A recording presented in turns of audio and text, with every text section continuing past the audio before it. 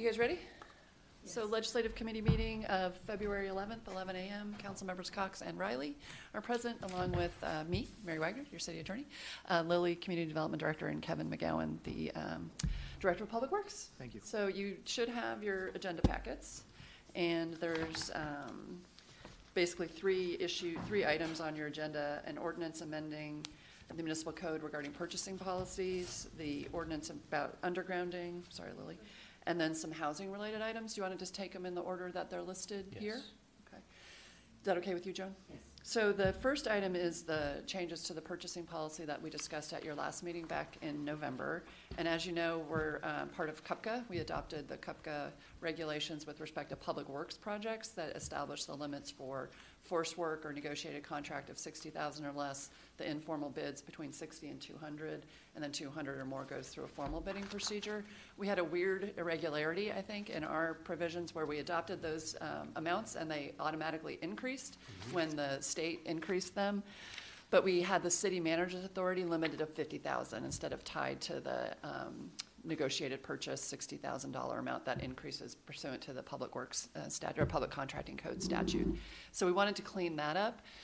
And then as part of that discussion, we also talked to you in November about the fact that our limits are a little low for other types of projects, for other types of contracting other than public works. Right now, the city manager's authority is $25,000. Anything above that has to come to council for approval. And the department head limit is $5,000.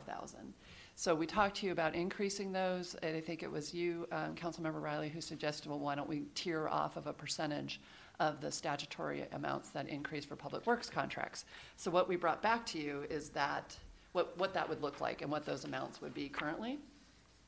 So what you have in your packet is the staff report that describes the proposed changes, which since we're cleaning things up, we thought we would clean up the amounts for public works contracts to reflect the current limits.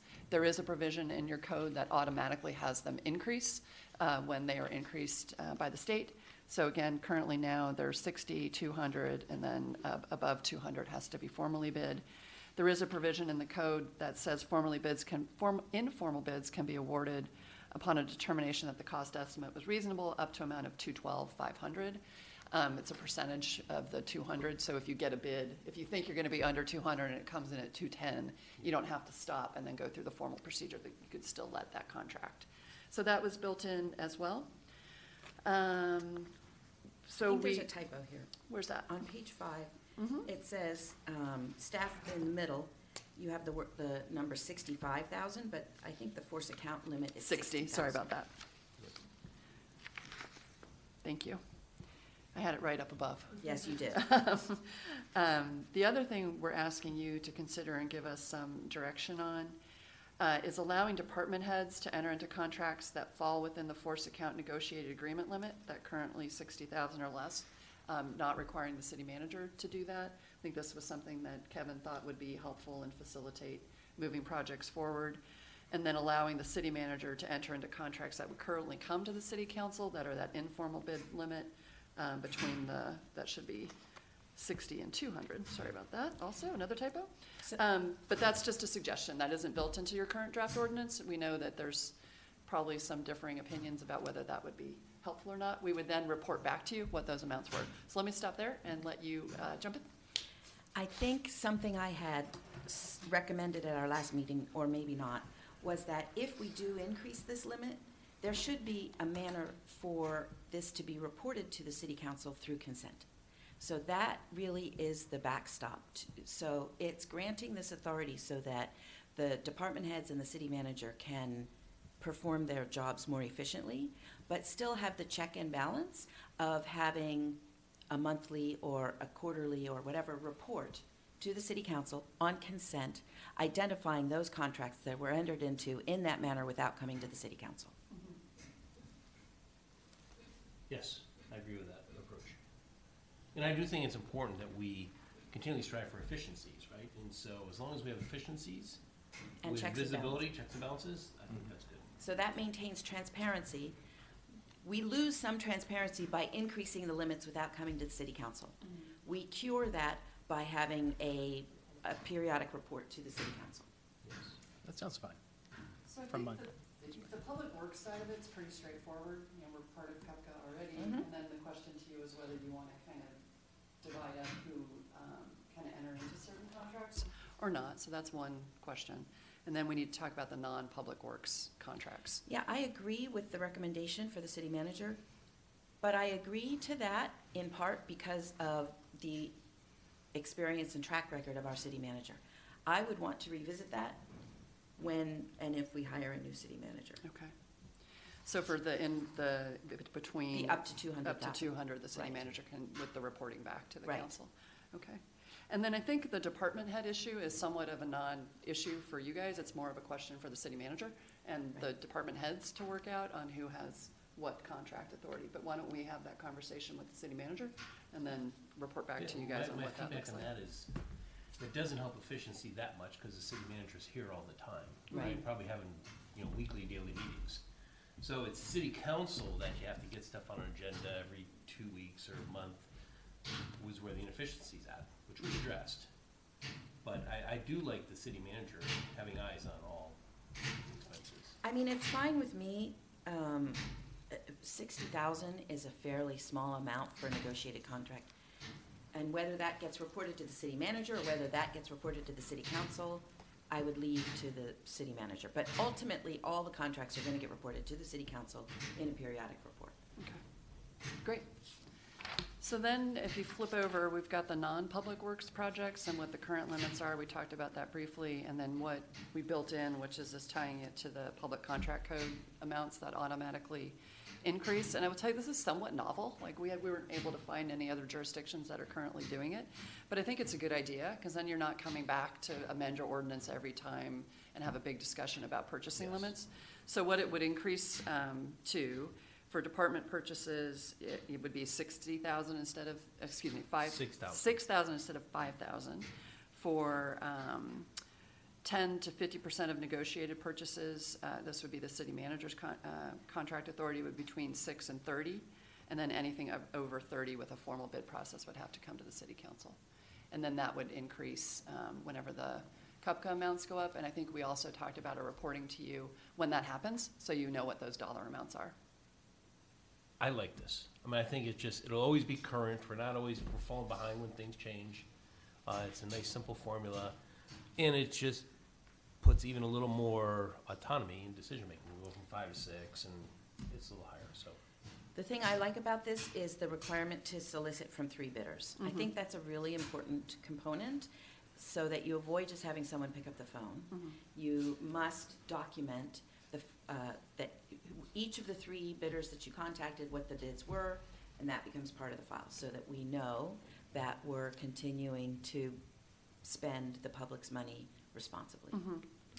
I will tell you, sometimes it is a pick up the phone, even under the current provisions, but it's filled out. Yeah, just write a So memo to the It's a- file. Yeah. Yes. it's- Write a and memo that's to the file The saying- backup that has to go to the finance department. Exactly, saying, I contacted this person, it was this much, I contacted this person, it was this much. You can contact them verbally, CUPCA allows you to do that, but I just want to confirm, I want to have paperwork to support the fact that we utilized a competitive process, Absolutely. even in an informal manner.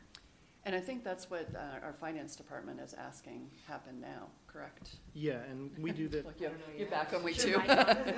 yeah, we do that in Public Works as well. So as far as the informal contracts, oh, go figure, battery's dead. Here, use this one. I got it. We do that for informal contracts right now. I'm not too sure about the purchasing things, though, so we'll look into that. Okay. And the other thing that's a little bit different in here, and you may want to actually tie this back to the same percentage issue, is professional services. Yeah. So professional services are treated differently under our code, that you don't have to go with the lowest responsive bidder, because sometimes there are other qualities that you're looking for in a design professional or a legal profession or otherwise. Right now, the city manager's contract authority is 25. We're proposing it be 35, but you may want to do that same percentage, so it would be 30 now and would go up automatically also. We could easily make that change if you want. I mean, that is a qualifications-based selection process, it's not as straightforward as simply a monetary process. So I think 30 is fine, and again, I just want to make sure it gets reported to the city council. So are you comfortable with that same percentage? Okay. And I'd take the percentage approach, so we're not continually revisiting it. Great. Exactly. I think that makes a lot of sense. That's all we had for you on this one. Okay. Unless you- That's So good. the next step would be to bring this to the council, which hopefully we can do as early as February 25th for a Okay. first read, if you're Yes. okay with that? Great. Okay. Yes. You have to resolve with the city manager, the department head authority, Okay, we will do that. the recommended department head authority.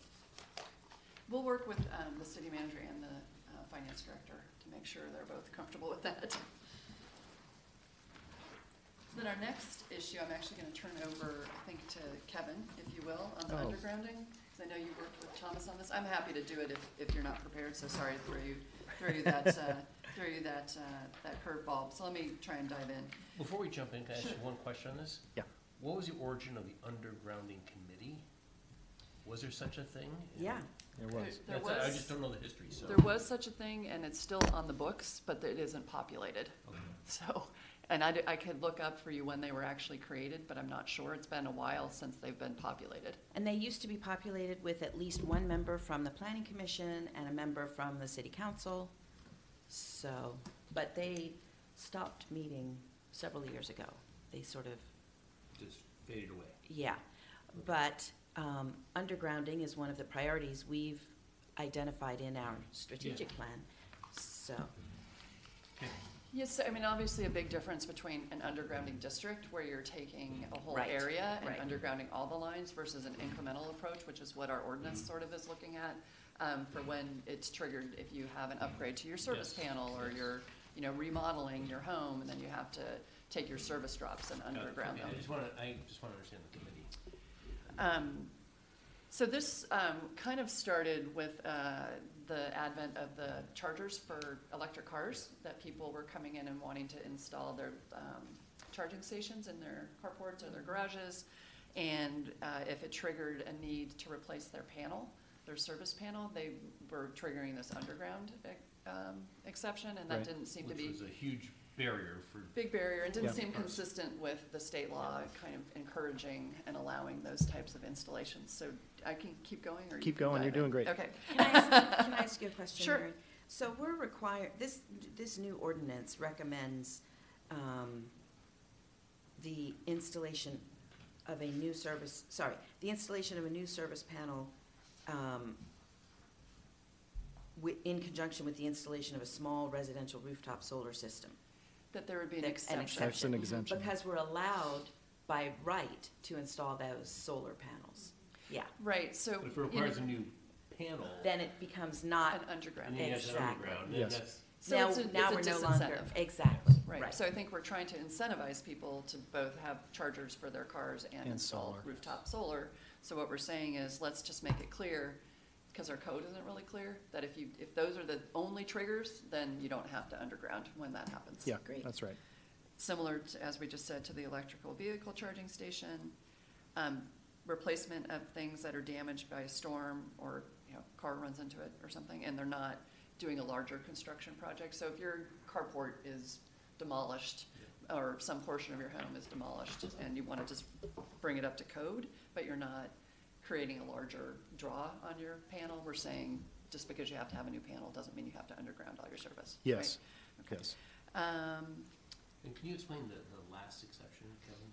Yes, let's give that one to Kevin. Installation of new service wires to an existing structure that are lashed to an existing service and present no visual change to overhead service wires. That's the one? Yes. So, kind of an interesting one. I think we brought this to council a couple weeks ago where the resident wanted to go ahead and obviously put in a new service, upgrade their service from 100 amp to 200 amp. And according to the code, they probably should be undergrounding that system. But the new wire simply goes right on top of the existing wire, so it matches goes the same alignment from pole to pole and gets lashed to the existing wire, so you can't really tell the difference. So that's the intent. The lashing actually ties the two together. So my only exception to that exception would be the family that showed up at our council meeting, at our last council meeting, where the existing system presents a danger. So the existing system is not at a reasonable height or a reasonable configuration. So I would add to the end of this exception, so long as existing service meets acceptable safety standards or something of that This is nature. the Chernoff family. Yes. And Kevin, thank you for visiting them. Yes, thank you. Yeah. Does not present a danger. Or meets Existing safety standards. minimum acceptable safety standards or something. Yeah. Because you could have an existing system that's Subpar. that's subpar, Mhm. and you don't want to exacerbate that type of an issue. Sounds good. Okay. Then the last thing this would do is to take out the reference to the undergrounding committee and give that responsibility to either the Director of Public Works and the Community Development Director jointly reviewing and acting on appeals from property owners. So right now, there's an ability to appeal the determination that you have to underground. Yeah. And instead of bringing that to another committee, I think we're saying staff can review those and apply those same criteria and make a determination about whether or not it's accepted. And then there could be an appeal to To the planning the commission. planning commission or some other body. I think that Right. should be Did we put that in enunciated there? also. Maybe appeal to the city council, so we can I change would that. take it to the planning commission. Planning Because commission. already, planning commission can be appealed to city council. Right. So, and planning commission is in a better position to evaluate these types of issues. And can I just say, when you turn trees and views over to the planning commission, that I think has been very effective, because they're just so used to working with those types Exactly. Now of we're giving them wires. restriction. They'll be thrilled. So I think the community development director will be thrilled. Great. I think that's it on this one, unless you Okay. guys have any other questions, or Kevin, if I missed something that you want to add? Are- Anything from you? The only thing that, and I apologize, I haven't been involved in this process yet. The only thing that came to mind is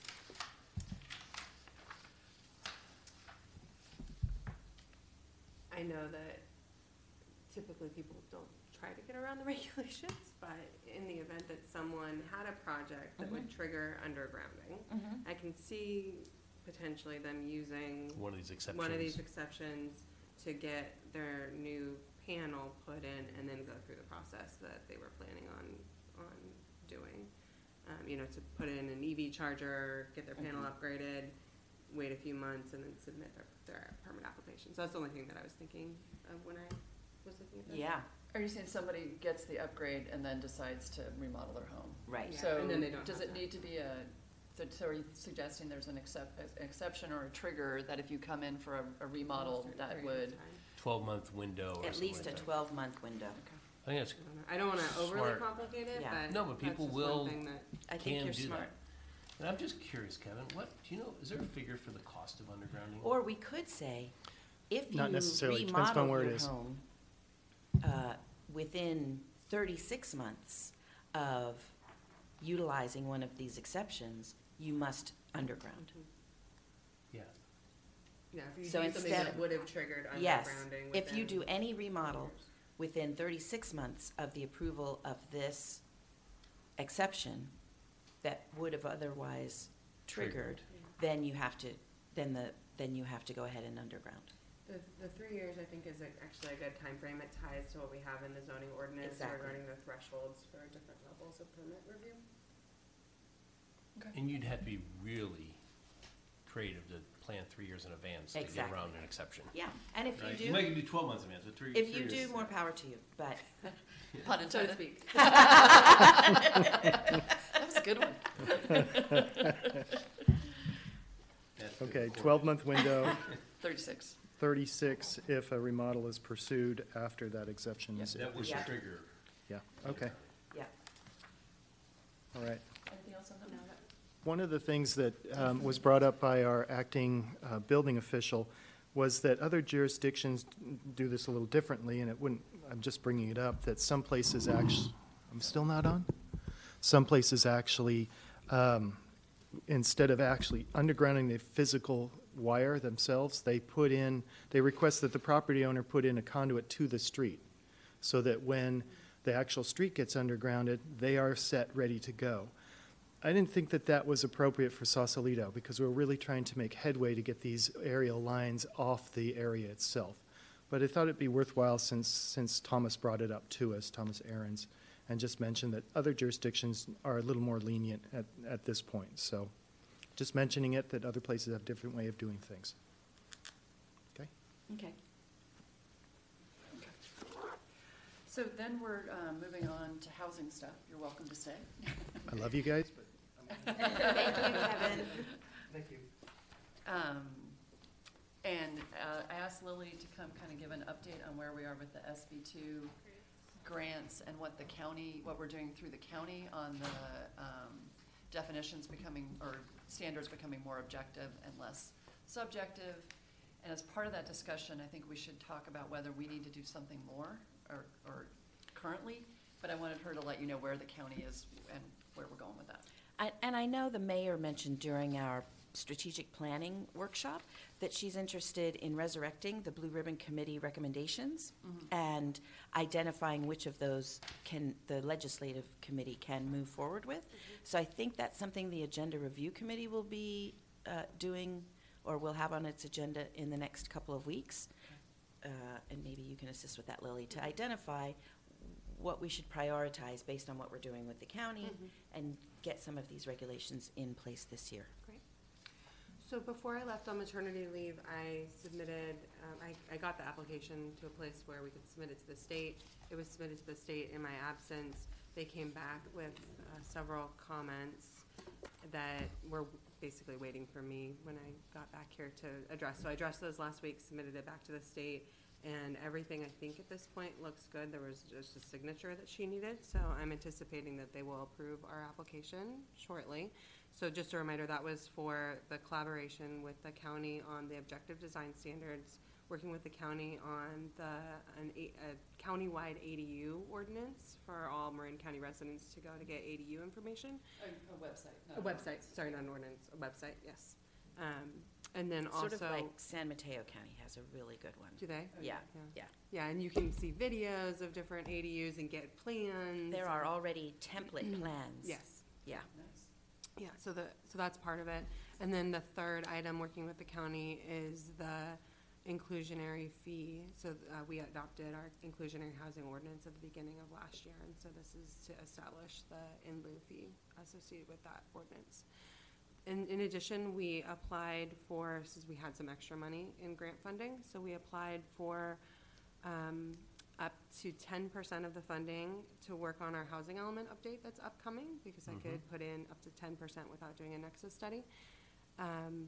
A workforce housing ordinance as well, and that was a part of the Blue Ribbon Committee's recommendations. And then also additional public outreach for the objective design standards as well. And so that would be for a community workshop and a study session, and then some other public hearings to get us through that adoption process.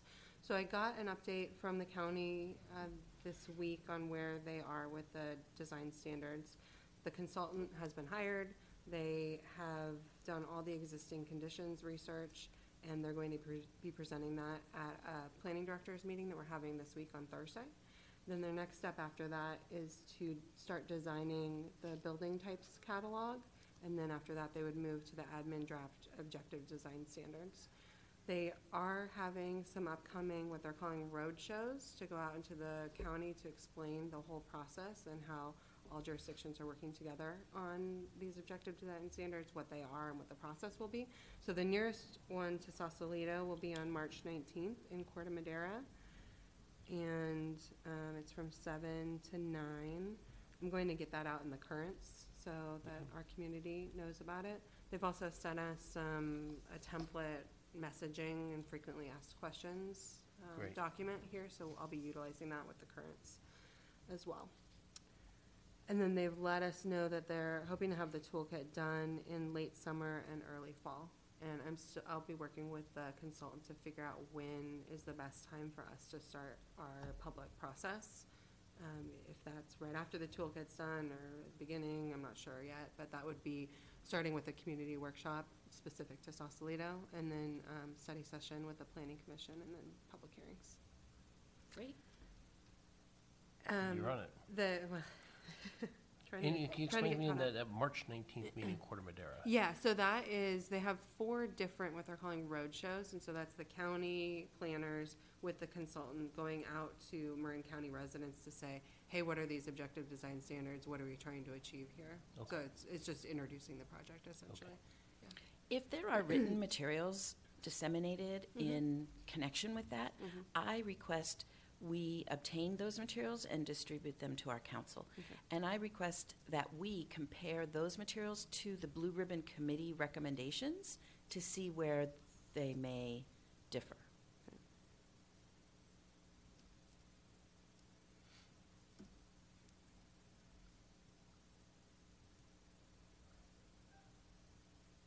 Do you know who the consultant is, Lily? Yeah, Opticos. And then, yeah, the planning firm, and then it's Plan in Place, I think, also is work, I think that's what you guys. Do you know if they think they're gonna have plug-and-play conditions, or are they?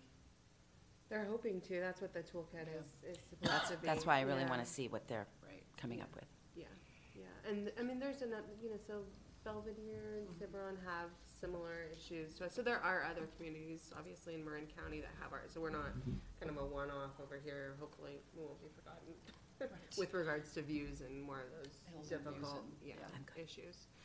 I have been contacted by a different planning professional who is working with, I think, Fairfax, actually, in doing additional public outreach and designing some additional objective design standards that are not going to be a part of this effort. So I'm going to meet with them on Thursday after the planning directors meeting and see how they would be able to assist Sausalito in a way that Cool. the county is not going to be able to. And Yeah, it'd see be if there's interesting a to see gap there. what incremental stuff they're doing.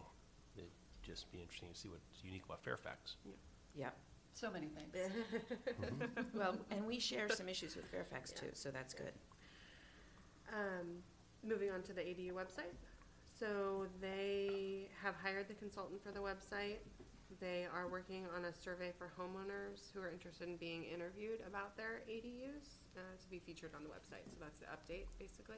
And they've let me know if we know of any folks in Sausalito who have an ADU recently built that's amazing and wants to be on the website, we should put them in contact with the county. The other thing that the website might consider including is something that we're putting together now, which is a table to understand the new ADU and JADU regulations. So there were like nearly a dozen bills passed last year that update those regulations. And I know we're putting together an analysis of that. Something like that for owners of property would be helpful, I think, on the website.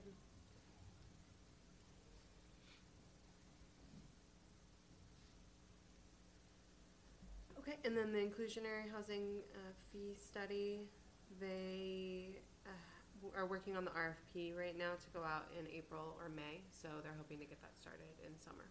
So they were trying to phase the projects and started with the objective design standards. So that's to develop a fee structure Yep. for an in lieu fee? Yes. And then we'd bring that to the council for adoption? Yeah. Okay, probably in the fall-ish. I would hope so. Yeah. Yeah. Great. We, as you know, are working on our own ADU regulations. I know it's a frustration that it hasn't done yet, and I apologize for that. I anticipate having a draft at the end of this week, latest beginning of next week. I believe, Councilmember Riley, you're gonna be out of town for a couple of weeks? What I'm asking is, do you guys wanna have another meeting to go over that? If we wanna push that forward to the council and you're not available, do you want me to work with Councilmember Cox to get that moving, or do you wanna wait and come back to this group? I am out next week. Okay. That's it. So I'm here the balance of this week, and I'm gone next week. But if we have an opportunity to bring this to the council on February 25, Yeah, we'd have to finish it next week. I am fine in absence, and I can even look electronically. Yes. I think it's important because some of these regulations went into effect at the beginning of January. I think it's really important we get to this, to the council as soon as possible. Yeah. So I'd like to try to stick with the February 25 goal. Great. Okay. Is that okay? Yeah, I'm fine with that. Okay. All right, I think that's all we have for you on the current agenda. Thank you for getting through a lot of that so quickly. And then I don't know if there are future agenda items that you want. I will work, we do have a agenda meeting on Thursday, so I can bring those blue ribbon recommendations forward with the mayor and vice mayor and talk to them about what's gonna come back to this group and give them the update Lily just gave us on where we are with the county issues. Marijuana was another one that we talked about last time. Lily's meeting with Element 7, or with the CrossFit people. The CrossFit people, and did you remember, they all want a storefront component now? She's gonna follow up with them about that. That group wants a storefront. Every group that has talked to us changed their proposals and said it doesn't pencil without a storefront component. Even the people who wanted just a non-storefront delivery service in the Marin Ship. So as a part of that analysis, we should include what the potential revenue to the city is. Because other cities are finding that the projected revenues are far greater than the actual revenues. So and Calvin was tracking that somewhat for us. So we should be able to present to the council, you know, a non-storefront, you know, might generate this much. A storefront might generate that much. Because one of the reasons we were considering it is to collect the revenue. Right. And I know there's some concern about having a storefront, so we need to be able to weigh the cost and benefit. Okay. Yeah, and what I'm hearing is there is no non-storefront proposal anymore, Correct. right? So So then we have to decide nothing or storefront. And I know there's a concern with 1,000 kids a day attending school in Sausalito about a storefront. And we had letters from Superintendent Mary Jane Burke and others expressing their concerns. So something we have to really seriously consider. Great. yeah, and I also on that, I think when we look at a storefront, it's understanding the income to the city relative to other businesses that are storefronts, right? It's, you know, But also the 5%. impacts. Yeah. So, you know, Urbana in San Francisco has constant traffic issues with parking. So we have to consider what the impacts to the city would be. So the cost-benefit analysis has to include potential revenue as well as Right. impacts, depending on where they're sited. Yeah, and as a future agenda item kind of discussion, we can talk to the agenda setting committee about that as well. As I shared with you last time, I don't think this is a development agreement type proposal. I think it's really a zoning analysis about where they should, where, if anywhere, they would go in your jurisdiction, in your commercial areas. So I think it's a broader zoning analysis. Yeah. Cool. Stepping back, I apologize. The ADU regulations are zoning code regulations, so they need to go to the planning commission. So we'll have to get that to them. We can give the council an update and on the 25th of what the changes are and that they're going to the planning commission with a schedule. Great. would they go the next day? Whenever the next planning commission meeting would be. Usually the day We after. don't have enough time to get them on the 19th, but it would be probably the following week, March 4th. Okay, that's all we had for you guys. You were very efficient. Thank you. Welcome back, Lily. Lily, we're so happy to have you back.